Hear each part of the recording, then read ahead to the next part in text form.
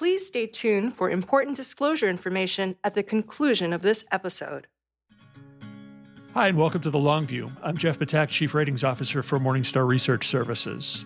And I'm Christine Benz, Director of Personal Finance for Morningstar. We've been discussing the retirement system in the U.S. on the podcast, and we wanted to offer a range of opinions on the topic. On last week's podcast, we talked with Teresa Ghilarducci, a scholar and labor economist who believes that the U.S. retirement system is failing many Americans. This week, we'll chat with Andrew Biggs, resident scholar at the American Enterprise Institute.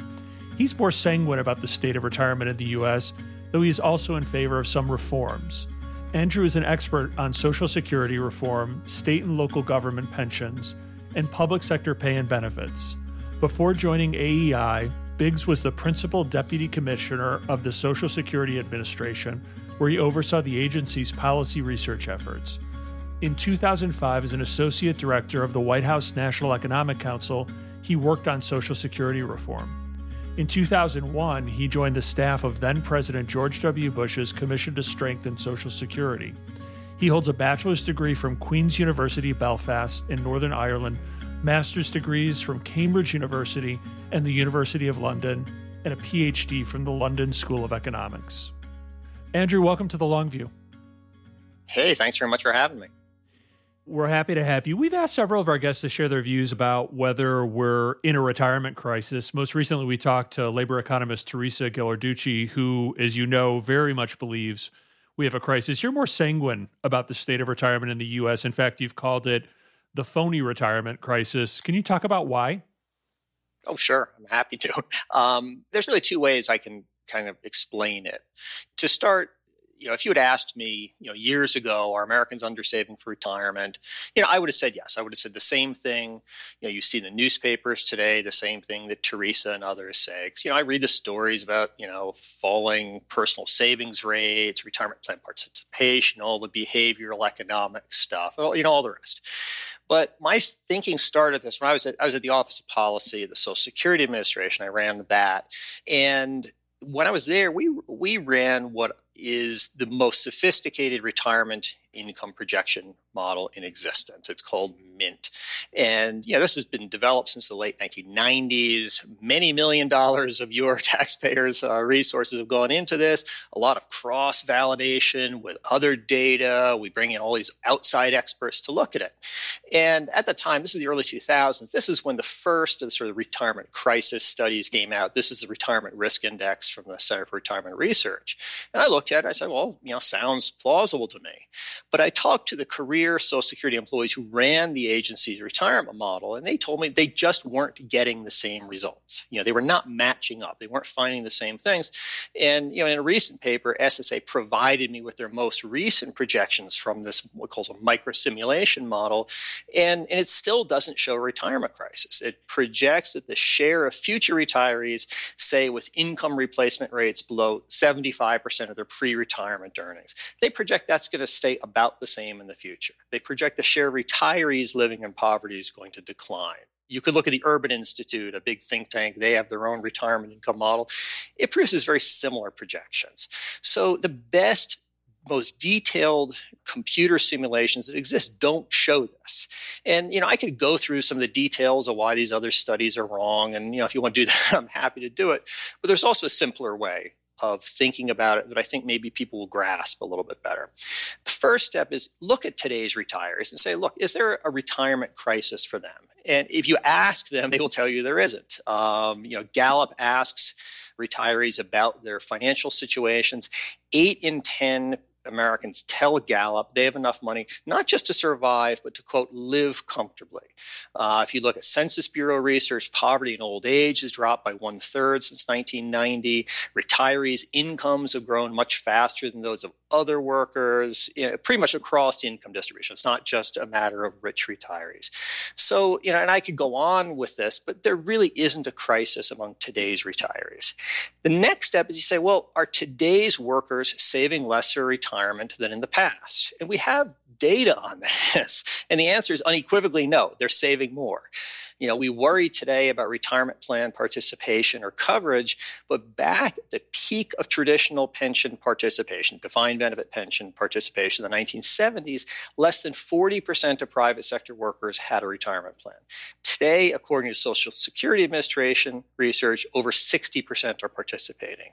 Back in the 70s, total retirement plan contributions were less than 6% of total wages and salaries. Today, they're 9.6% of wages and salaries. That's a more than 1/3 increase in the amount that people are putting towards retirement. If you look in Federal Reserve data, total retirement plan assets, say, are 6 times higher than they were in the 1970s. Americans are saving more and working longer in the past. So just on this basic framework, if there's no retirement crisis today, it's tough to square that conclusion with there will be a retirement crisis in the future. I just don't see it. You point to the fact that retirement contributions and balances are positive trends for the state of retirement in the U.S., but it's really bifurcated where higher income workers are contributing more and holding most of the assets. So I guess the question is the system failing or at least not serving well lower income workers, many of whom don't even have any sort of retirement plan to contribute to? Well, I think it's important for us to ask, what is the system that we're referring to? And the system isn't just retirement plans like 401ks or traditional pensions. Our retirement system also includes Social Security. And I think the way the question is framed points towards, a larger bias in the discussion of retirement planning. Most financial firms cater to well-off Americans. Most people who read financial journalism or go to financial planners, they're also well-off. And those are the folks who are going to rely heavily on personal savings in retirement. So they're thinking very much about that. But that is just not true at all for low and middle income Americans, where Social Security plays a much bigger role. Americans have somewhere around $45 trillion in accrued Social Security benefits. That means benefits they have earned but not yet received. That's about as much as we have in private retirement plans. Moreover, Social Security's progressive benefit formula means that $45 trillion is tilted towards low-income people, just as private retirement savings is tilted towards high earners. The Congressional Budget Office's calculations, which I've done my own work on, they show that a low earner, somebody say in the bottom quarter of the earnings distribution, will receive Social Security benefits equal to around 85% of their pre-retirement earnings. That's right in line with what people think of as a target replacement rate for these folks. So these people are being perfectly rational in saving little or nothing for retirement. And yet they're always, to be frank, being kind of chided by high earners and sort of do-gooders for not saving the way high-income people do. The idea that not every person at every point of their life should be saving for retirement sounds crazy to many people who write about retirement. But it's really textbook economics that both low-income people and also young workers shouldn't be saving very much for retirement. So we need to think about the total retirement system, which includes both private retirement savings and the Social Security program. And when you put them together, it is very tough to argue that low-income Americans are dramatically undersaving for retirement. You've argued that kids play a big role in retirement savings, specifically that households with kids don't need to save as much for retirement as childless individuals. What's the evidence for this, and how much might it matter to our views of retirement savings adequacy? Well, you get a number of sort of popular studies that conclude that Americans are dramatically undersaving for retirement. At the same time, academic studies, one done by academic economists published in professional journals, they usually find the opposite, that most Americans are in fact saving enough for retirement, and many are actually oversaving. And one sort of methodological difference between the academic studies and the popular studies is how to account for how children interact with the need to save for retirement. Any parent can tell you how much kids cost. And federal research finds that a middle-income couple with 2 kids will spend nearly 1/3 of their income feeding, housing, clothing, and otherwise taking care of their kids. That means less money for the parents to spend on themselves. Now, the standard view among both financial planners and economists is that people want to maintain in retirement the same standard of living that they had when they were working. Now, the insight here is that among households with the same pre-retirement earnings, 2 households, they were earning the same amount over their careers, childless couples spent more on themselves in their working years than couples that had kids did. And I've shown using survey data that if you look at spending by households, the households with kids, their spending drops dramatically from the time kids start leaving home until they reach retirement. And it drops in precisely the categories you'd expect. Among childless households, spending just keeps rising through retirement age. And what this means is if you're doing these retirement savings adequacy studies, you can't treat people with kids the same as people without kids. And when you distinguish them, there's a pretty standard formula that like the Census Bureau uses for counting for how much of a household's income goes to their kids. The share of households deemed to have insufficient retirement savings drops dramatically. I mean, the Center for Retirement Research, they disagree with me on this issue, but they have shown that if you do this calculation, the retirement crisis effectively goes away. I've done my own work going back to 2009 that shows the same thing. So it's important to understand first that while some studies that you read about in the newspaper claim Americans are dramatically undersaving, these other studies that are published in academic journals find differently. And a lot of the difference is thinking about how kids interact with it. And I think it's appropriate to do those sort of controls for the amount of earnings that people spend on their kids. And when you do that, its retirement savings adequacy looks very different than what you might read about. So kind of a practical follow-up question, though, is that people with kids do have sort of a worst case scenario fallback in their children, possibly, and that their children could provide them with long-term care and so forth. Does that factor into your thinking at all on this? Well, I think that sort of issue is important. And I think this goes more towards sort of cost projections for long-term care, things like that. If you look at how the government projects this, say currently with things like long-term care, a lot of it is informal care given by spouses, by kids. Other is formal care, often, in a nursing home, usually paid for by Medicare. And I think we do need to account for the fact that going forward, you're going to have more retirees who are never married, divorced, widowed. And those folks are not going to have as many people to fall back on. At the same time, though, if you look at how much Americans actually spend out of their own pockets on long-term care, it's really not that much. Long-term care is an issue.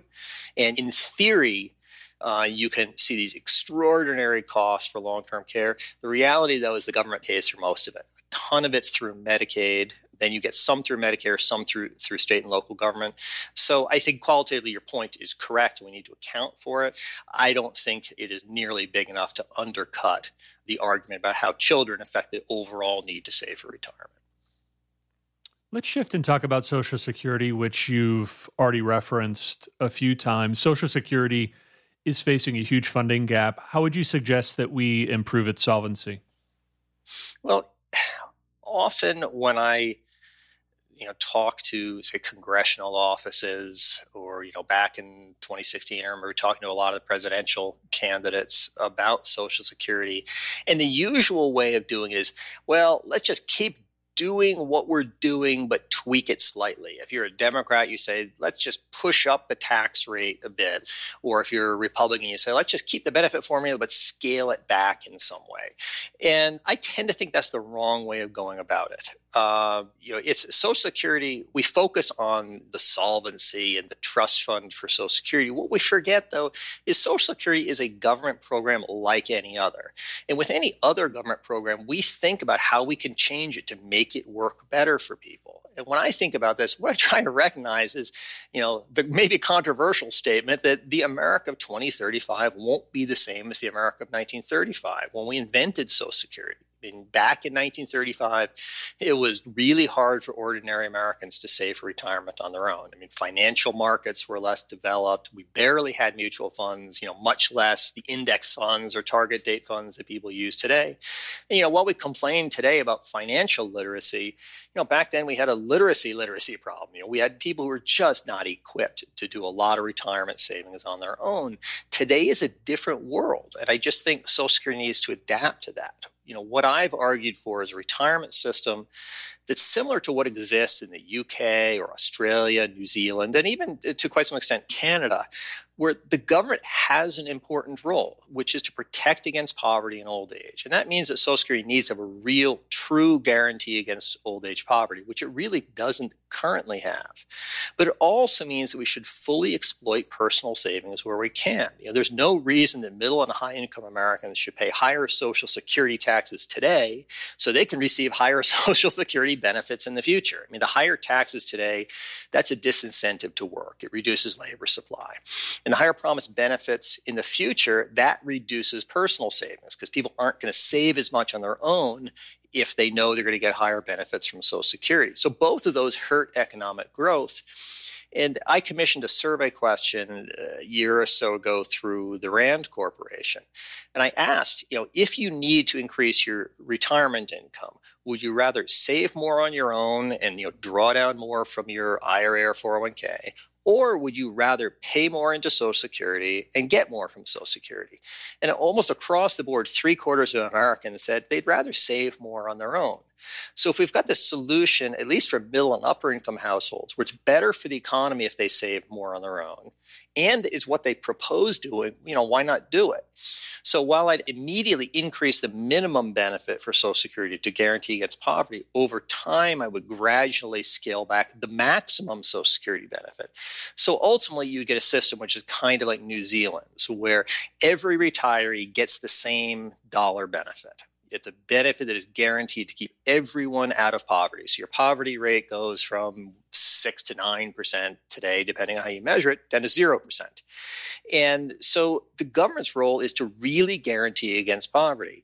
But on top of that, we'd encourage and facilitate, middle and high income workers to save more on their own. And for a lot of people say, well, this sort of dramatic change is impossible. I know our politics are dysfunctional, but think about the Australian retirement system. I mean, that's, these ratings of national retirement systems. I have some doubts about them, but they rank Australia very high.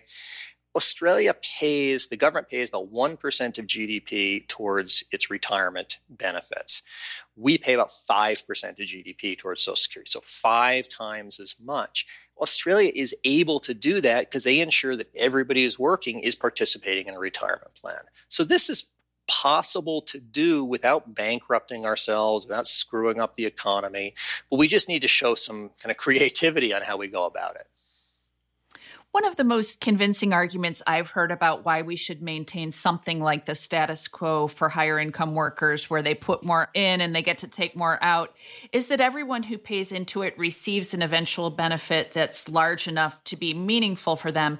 And that gives them a vested interest in maintaining and protecting the program. How do you respond to that? Well, this is an argument that actually goes back to the 1930s when Social Security was started. And it's sort of summarized in the phrase, a program for the poor is a poor program. Meaning that if you have a program that's focused on low-income people, say a means-tested program, that people who aren't going to participate in the plan, middle and high-income Americans, won't support it. Now, I think this argument is just, if you look at what we spend our money on today, is factually incorrect. I mean, if you look at the entitlement program that has grown the most, that is expanding, that's Medicaid. And that is a means-tested program that many middle and high-income Americans will never participate in, yet they have supported expanding it. So I think empirically this argument just isn't correct. They're making a claim about how middle and high-income Americans will think about programs. I think the claim is false. But I also think it's kind of sort of undemocratic and insulting to people. The insulting part is it says, well, we have to disguise the redistribution that goes on in Social Security because if, middle and high earners knew what was going on, they wouldn't support it. That's saying we think these people are not willing to support their fellow Americans, which again, I think is incorrect, but it's kind of ascribing some selfishness. But I just think it's also undemocratic. It's saying if we didn't fool them with this benefit formula that they can't understand, they wouldn't support it. Well, look, at some point you got to say if Americans would or wouldn't support something, we want our political system to respond to that instead of having 100 years of entitlement policy based on this premise we need to fool them. So I just think it's really not right. I mean, you'll hear a lot of progressives make this argument, but if you look at progressive Social Security reform plans, sure, they don't cut benefits for high earners, but they massively increase taxes on high earners. If you're somebody earning more than the current maximum taxable salary, which is $137,000, what they're going to phase in is essentially you to pay the 12.4% Social Security payroll tax on that, on any earnings above that. So effectively speaking, it's a 12 percentage point increase in the marginal tax rate that high earners would pay. Now, whether you think that's good or bad policy, if you think high earners aren't going to respond to that in how they think about the system, you're just assuming they're bad at math, that all they care about is their benefits. They don't care about their taxes. I worked in the Bush White House when we thought about Social Security reform. And, one of the insights we had, which I think was correct, is that high income people care much more about their Social Security taxes than about their Social Security benefits. So to the degree possible, hold the line on their taxes, scale down their benefits. This argument you're proposing, I think, just takes the opposite point of view. But I do think high earners care more about their taxes and their benefits. So again, why not accommodate that to make the system work? You were previously in favor of privatizing Social Security, but you aren't actively advocating for that at this time. Is it that you've decided it isn't a good idea, or that you don't view it as politically tenable? Mm-hmm. Well, that's a good and an interesting question. I've been involved with Social Security reform since the late 1990s. At that point, the idea of privatizing Social Security was very, very active. It sort of culminated in President Bush's efforts in 2005 to add voluntary personal accounts to Social Security. I was working in the Bush White House then. I think, though, the question sort of maybe overstates my radicalism back then, or it understates my radicalism today. Back then, I favored, adding a significant sort of personal account, personal savings component to Social Security, and I still do. I also favor, though, a strong minimum benefit to protect people against poverty, something like what you have in Australia. And today, it's, it may be set up a little bit differently, but, I still favor a strong role for personal savings and a strong role for government protecting against poverty. The personal account's built into Social Security, where I think they're no longer tenable. Partly there's the politics. President Bush could not get personal accounts through a Congress controlled by Republicans. So the idea that you're going to get it through a Congress controlled by Democrats, who have shifted significantly to the left on Social Security since that time, it's just not going to happen. But there's also a practical issue that back, through the 90s and early 2000s, Social Security was running these payroll tax surpluses. They're collecting more in taxes than they paid out in benefits. These amounts were credited to the Social Security Trust Fund, which is kind of an accounting entry. But in reality, the money was spent by the federal government on whatever they spend their money on. The idea of personal accounts is you could take that Social Security surplus, put it in the account so we know it's actually being saved for Social Security in the future. That means, sure, we can't spend that Social Security surplus today, but it also means in the future we're going to have some real assets to help pay for Social Security benefits. Now, I think that was a good idea. Other people disagreed.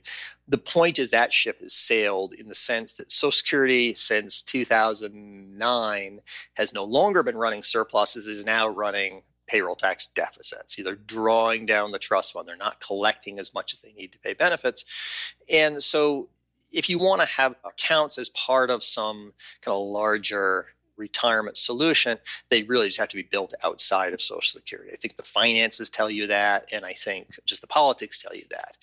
But I still believe that, the government should do what the government does best, which is protecting against poverty. Individuals and private markets should do what they do best. Government has a place, but government has to know its place.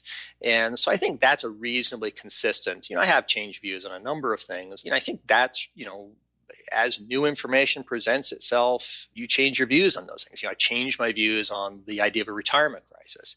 But I think there is some consistency there about having government play its role, private sector individuals playing their role, and trying to put them together into something that works for everyone.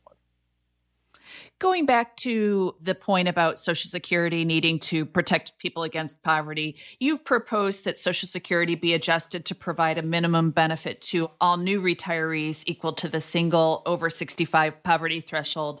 What issues with Social Security would such an adjustment address? Issues that are there now? Well, right now, there is no minimum benefit for Social Security. Your eligibility is based on having at least 10 years of covered earnings. If your earnings are low, yes, Social Security is progressive. You get a better deal for the amount you pay in, but there is no minimum benefit that says, hey, we're going to keep you out of poverty in old age. If Social Security doesn't do it, then you have to rely on what's called supplemental security income, SSI. That's a means-tested welfare benefit. If you're on SSI, it effectively means you can't work, you can have no savings at all. It's just not, I think, the best way to go about it. So when I thought about this, I said, look, it's not expensive to protect Americans against poverty in old age. If you pay that flat guaranteed benefit, Social Security will be solvent forever. The issue really comes not in how low earners would be treated. This would raise benefits for about the bottom third of retirees and would effectively eliminate poverty in old age. So they're not going to have any problems with it. The issue is going to be, how do we think about middle and high income people? And I think the way you handle that is that you transition over time. When I started thinking about Social Security reform, after the failure of Bush's reforms in 2005, which I think were just way overly complicated, had no particularly defining narrative to them. The way I stepped back and thought about it is I said, if we were inventing Social Security today for people not even entered the workforce, looking at the realities of our economy today, what we think things should be like in the future, what would that system look like? And the answer I came to is you would have a true government guarantee against poverty, but for savings above that, people would do it on their own. So I had this kind of clear narrative of what I thought would make sense to people. And the idea is that for somebody entering into the workforce today who hasn't earned any Social Security benefits, or not owed anything by the program, we can change the program for that person. We can say, okay, going forward, you are going to have this minimum benefit. You are going to be saving more on your own in a personal account, be it an IRA, 401k, or some new vehicle. And that's going to combine to give you a decent income in retirement. So the thing I think is the reductions in these maximum benefits, this transition to a single flat benefit for everybody, that has to happen over time, so that you're not taking away benefits people have already earned. What you're saying is that going forward on some incremental basis, we're going to be changing the way we think about this system. And I just frankly think that a mature society, a mature kind of government can think about how we change this stuff. The UK has done this, Australia, New Zealand, Canada, they've changed how they think about this stuff. We just need to grow up as, members of Congress or presidents or whatever, and be willing to think differently about these things. How about for workers who are not covered by Social Security, aren't paying into Social Security, and aren't covered by a pension? Would you envision them being covered in some fashion, or what happens with them? Would you be thinking about state and local government employees or just people, unfortunately, working out of the system who are getting paid cash for their work or whatever it might be, who may indeed be poor? Yeah, those folks would currently rely on SSI. Frank, though, the woman who comes every few weeks, cleans my home. She's self-employed, to be honest, never paid into Social Security. Now she's older. She's looking at getting an SSI. And what that means, though, is somebody like that has to really think about, maintaining their bank balance at some level. If my savings go above some amount, my benefits get cut. It's a very complicated thing that screws up all the incentives to work and save that we'd like, people to have. So the way I view this minimum benefit is a truly universal minimum benefit. There is no vesting requirement. There's no earnings requirement. So the minimum benefit takes the place of sort of the redistributive aspect of Social Security, but it also fully replaces the supplemental security income program for older people. So it plays that two roles together, but it does it in an integrated way. And it says, look, you're not going to retire into poverty. if you want to earn more above that, if you want to keep working in retirement save, okay, we're not going to reduce your benefit because of that. We're not going to means test it the way SSI works today. If you're a middle or higher income person, you've got to be saving more on your own. So we're going to have to think about how we automatically enroll you in a plan so that you've got those opportunities to do it. For self-employed people, the issue then is, how do we make retirement savings vehicles accessible and easy to use for them in the same way that if you were a private sector employee with a 401k, that it's becoming easier to do that. And that's an implementation issue. Maybe we'll turn to retirement savings to help ensure that these workers save sufficiently for retirement to make up for cutbacks in Social Security for higher income people. You're in favor of automatically enrolling them into their company retirement plan or into a 401k style government sponsored plan. What would the latter plan look like? Would it be sort of like a thrift savings plan for the masses? Yeah, I've been involved. This is going back a few years ago. Senator Rubio proposed opening up the thrift savings plan. That's the federal government's sort of 401k for federal employees. Opening that up or expanding it to provide a savings opportunity for folks who aren't offered a retirement plan at work. It means people who are in a job that doesn't provide a 401k, or it means self-employed people as well. One thing I really like about the thrift savings plan is the simplicity and the low cost, that you are offered maybe 5 or 6 funds. They're all index funds, so incredibly low administrative costs. The default is a target date fund that automatically shifts from stocks to bonds as you get closer to retirement. It's just a very easy, low cost way to save for retirement. And so I think, opening something like that up, we can get into this. And I think the sort of the coverage gap that people talk about is a lot smaller than people claim, but nevertheless, we should provide opportunities to save for everyone.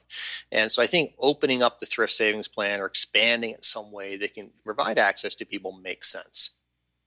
From a practical standpoint, I guess I wonder, is such an idea viable given the entrenched interests of all these financial services firms who can bid on 401k plans here and there?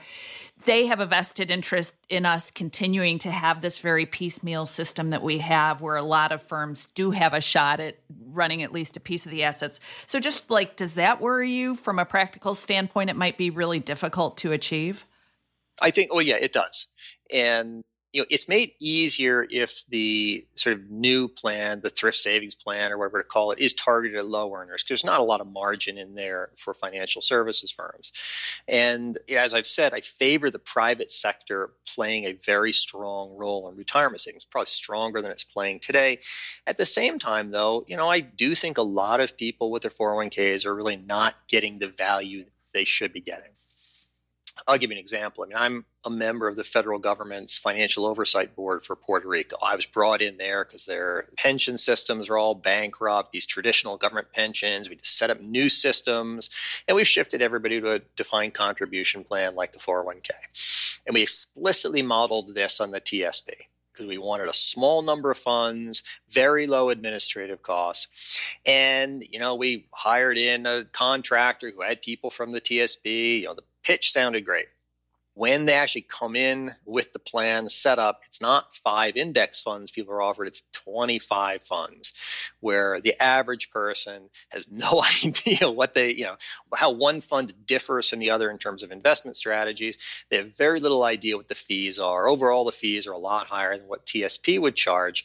So it's, I don't want to sound like Bernie Sanders or something, but this is where financial firms make money. They don't make money by charging you TSP levels of fees. They make money charging you the higher fees that many people in 401ks have. So, I think there would be some pushback, and, I'm not against people having options, but I do think that it is important that the investment options people are given in a 401k are really shown to add value. You don't need, 10 different stock mutual funds for the usual kind of person saving for retirement. So, I think there will be some pushback, and the idea is, how do you get buy-in from them? I think a new or expanded thrift savings plan to give universal access to retirement accounts, the federal government shouldn't be managing that money. They should bid it out to people. So, the private firms will have a shot at that money. At the same time, though, I do have concerns that they're not always getting the value that they could be getting from their retirement plans. So it's not an easy issue, I'll say that. While we're on the topic of your position on the Financial Oversight and Management Board for Puerto Rico, has that given you any insight to the issues that financially troubled states like Illinois are confronting? As residents of Illinois, we're a bit afraid to hear your answer on this, but well, yeah, it does. I mean, the background is back in 2016, Puerto Rico announced it was no longer going to be able to service its debt. And Puerto Rico has not paid any government debt since then. There's no bankruptcy for states. Puerto Rico is a territory of the United States. There's no bankruptcy provision for Puerto Rico. So back in 2016, the federal government passed a law. It's called PROMESA, which means promise. And that set up both bankruptcy type protections for the government of Puerto Rico. So you don't have this mad scramble of creditors trying to seize government buildings or whatever. But it also set up an oversight board to try to help Puerto Rico get through this bankruptcy and try to help manage its finances better. I mean, Puerto Rico is a frighteningly dysfunctional place on the government side, on the economic side. Whatever, residents of Illinois, you can feel better that Puerto Rico is far more dysfunctional than you are. But one lesson I learned from that is it is bad to go bankrupt. If you remember back to the Great Recession, there's these claims, we're going to have hundreds of local governments going bankrupt. People are saying we need to set up bankruptcy provisions for states. And, maybe eventually we will. I think Illinois faces some difficult situations. At the same time, though, I think there's an overestimation of how bankruptcy simplifies things. The oversight board that I'm on has proposed modest reductions in benefits for people who are in these bankrupt Puerto Rico government pensions, modest reductions. 5 years into it, we still don't have agreement on that. The government is fighting it. Even though we've targeted these reductions so that they only affect those getting the higher benefits, it's a political issue. And so if you're trying to figure out which creditors get paid, when you think about this stuff in the simple sense, you say, well, government owes money to people, and here's how much money they get. The reality is there's usually all sorts of different creditors. They're fighting with each other for position because everybody wants to get paid first. It is a very, very difficult thing to work your way through. So, when I think about the public sector pensions, Illinois, New Jersey, Connecticut, all these states that are really having trouble, Kentucky is one. My advice would be, to the degree that your pension has the capability of pushing you into bankruptcy. In a place like Illinois, if their state pensions go under, the state goes bankrupt. If that's a possibility, fix the pensions. Isolate on your problem and try to fix that problem. If the whole place goes bankrupt, don't think that's going to make your lives easier. It is very, very economically disruptive. But, a lot of places really have a tough time getting on top of their pension problems. And, where Illinois will be 10 years down the road, I really couldn't tell you. I want to switch over to talk about retirement decumulation a little bit. It seems like if there's one area where there's broad agreement on one aspect of retirement planning, it's that people really need help figuring out how to draw down their assets in retirement. So people who have assets have trouble figuring out how to draw them down so they don't run out early. Do you see problems in this area too? And if so, what do you think are the key ones, and what are some potential solutions? Well, I can go at it from different angles. I'm an economist, and, the standard, literature on economics is that ideally you would just take all your savings, everything from 401ks, IRAs, personal savings. At retirement age, you would buy an annuity, and that would provide you with steady income, throughout your retirement. And the rationale for this is that on your own, it is very difficult to hedge against longevity risk. Even if your life expectancy is 85, you might survive to 70, you might survive to 100. That's a risk that's difficult for people to handle on their own. Collectively, through an annuity, we can do it. And so I see the merit in it. The question is, though, is how important is annuitization? And so, that view is your Econ 101 view, and you'll hear it all the time. This sort of the Econ 201 point of view, the more sophisticated view is, given that people have Social Security, which is already an inflation-indexed annuity, how important is additional annuitization? How important is annuitization at the margin? And this gets to kind of a weird thing where on the one hand, you'll see these claims, Americans are overly dependent on Social Security and retirement. And, factually, I think those claims are wrong. But if somebody's getting 80% of their income from an annuity already via Social Security, do they really need to annuitize the rest? I think probably not. If they want to, fine, but people also want to have some liquidity, for healthcare issues, for various other stuff. So the issue, if you're a very, very high income person with tons of savings, you're not going to run out of income anyway, no matter how long you live. So the question is, who are the folks in the middle for whom buying an annuity makes sense? The folks who are rich enough that they're not totally dependent on Social Security, but poor enough that they can't sort of hedge the longevity risk on their own. To be honest, you find the same thing in issues of should I save for long-term care? The poor will be on Medicaid, the rich don't care who's in the middle. And so I think facilitating it makes sense. Where my issue comes with private annuities is with the complexity. I think it'd be great if private plans offer just straight life annuities, maybe with a survivor's benefit. You trade in your account balance, you get something that looks a little bit like your Social Security benefit. Where I am much more skeptical is when the benefits get much more complicated. Well, you're going to have it with a period certain, some guaranteed minimum benefit and all that. And the complexity of annuities will make it harder for retirees to comparison shop. And the way you keep the price low is by comparison shopping. So I think it's good that, Secure Act has made it easier to offer annuities. I think it's also important, though, that the plain vanilla annuity that looks like Social Security is offered to everyone so that people can compare prices for that product and know what they're getting. So it's just not, a lot of people who look at retirement savings issues, they look at something like annuitization, they say it's kind of a no-brainer. But it's like when you scratch the surface on these things, it gets more complicated. So I'm not against it, but we also want to think about what are the costs of potentially annuities that are complex with high administrative costs versus the benefits given people already have a big annuity via Social Security. One proposal under consideration as part of what's being called Secure Act 2.0 would raise the age for required minimum distributions to age 75. Does that make sense to you? Well, let me start with one point that I think about with retired minimum distributions.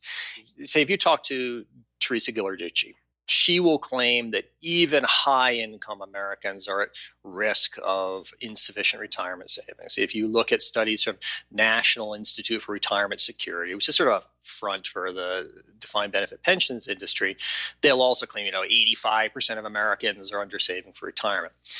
Now, when you look at that, you say, how does that comport with the fact that we have to force people to draw down their IRAs? That they don't want to save the amount they have saved in a retirement account, that we have to force them to do it. If Americans were really under saving for retirement, the way these folks claim, we wouldn't have to force these guys. They would be drawing these accounts down early in retirement because they didn't have enough money. So just a basic point here that there is an inconsistency in terms of how we think about retirement here. But when we just think of public policy, I don't think it's a first order, major decision on par with how we fix Social Security or something like that.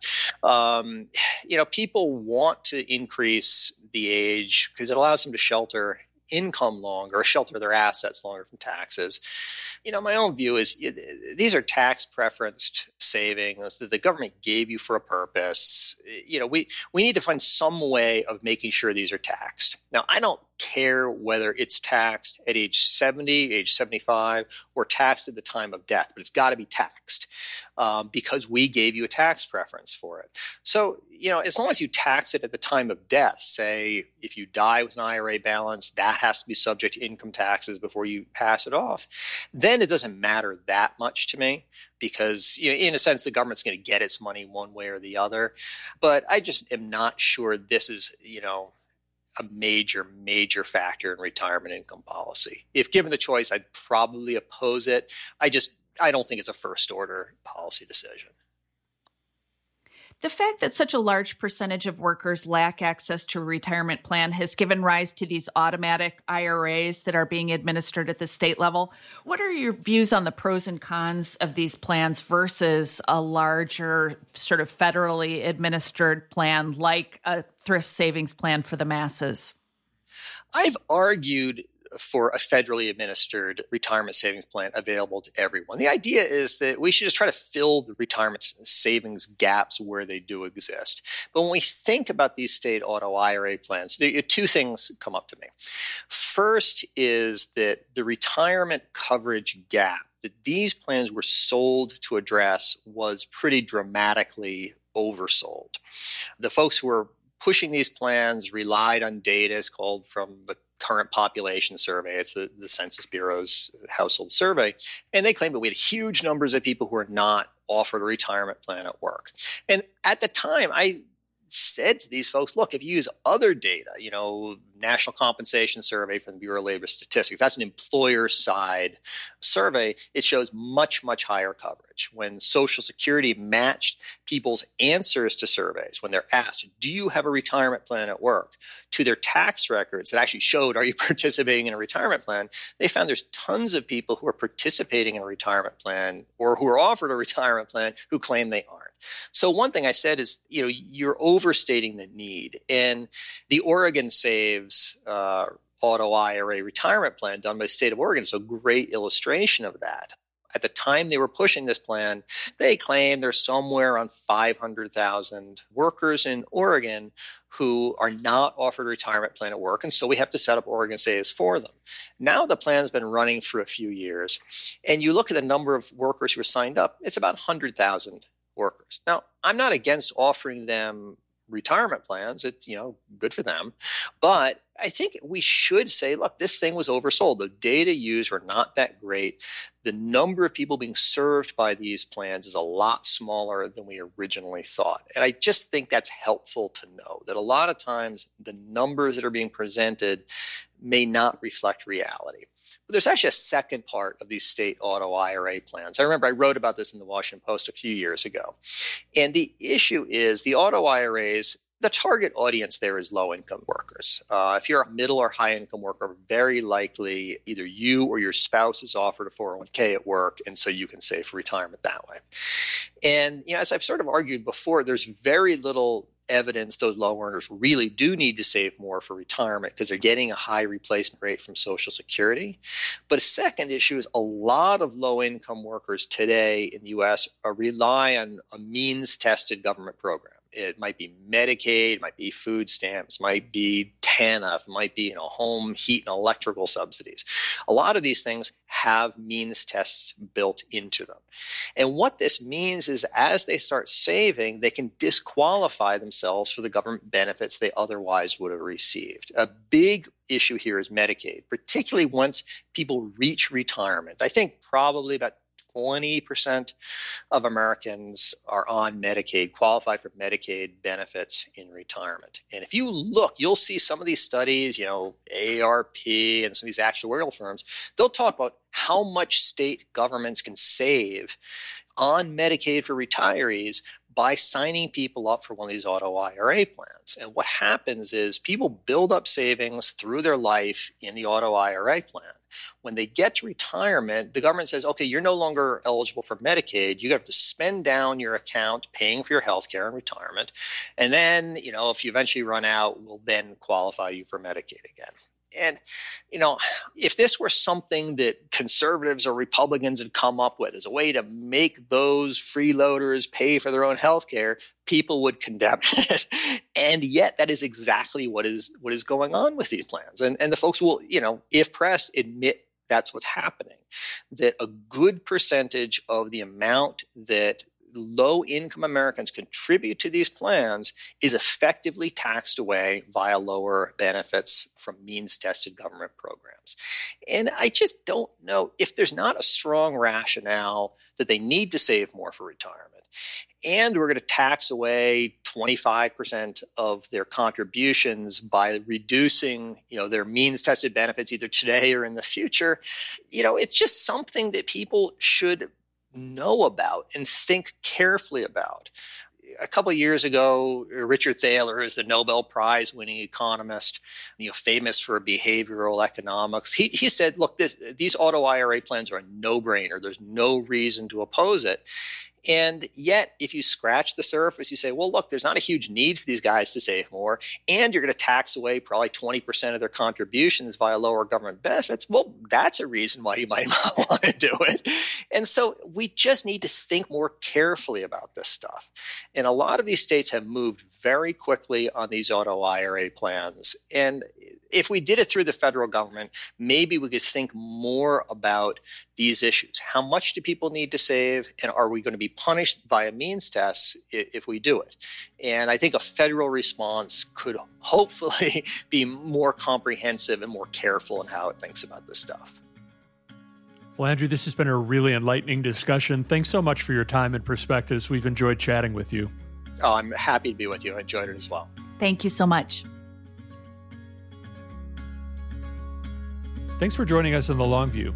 If you liked what you heard, please subscribe to and rate The Long View from Morningstar on iTunes, Google Play, Spotify, or wherever you get your podcasts. You can follow us on Twitter at SYouth1, which is SYOUTH and the number 1. And at Christine_Benz. George Cassidy is our engineer for the podcast, and Carrie Gretchick produces the show notes each week. Finally, we'd love to get your feedback. If you have a comment or a guest idea, please email us at thelongview@morningstar.com. Until next time, thanks for joining us. This recording is for informational purposes only and should not be considered investment advice. Opinions expressed are as of the date of recording. Such opinions are subject to change. The views and opinions of guests on this program are not necessarily those of Morningstar Inc. and its affiliates. Morningstar and its affiliates are not affiliated with this guest or his or her business affiliates unless otherwise stated. Morningstar does not guarantee the accuracy or the completeness of the data presented herein. Jeff Patak is an employee of Morningstar Research Services, LLC. Morningstar Research Services is a subsidiary of Morningstar Inc. and is registered with and governed by the U.S. Securities and Exchange Commission. Morningstar Research Services shall not be responsible for any trading decisions, damages, or other losses resulting from or related to the information, data analyses, or opinions or their use. Past performance is not a guarantee of future results. All investments are subject to investment risk, including possible loss of principal. Individuals should seriously consider if an investment is suitable for them by referencing their own financial position, investment objectives, and risk profile before making any investment decision.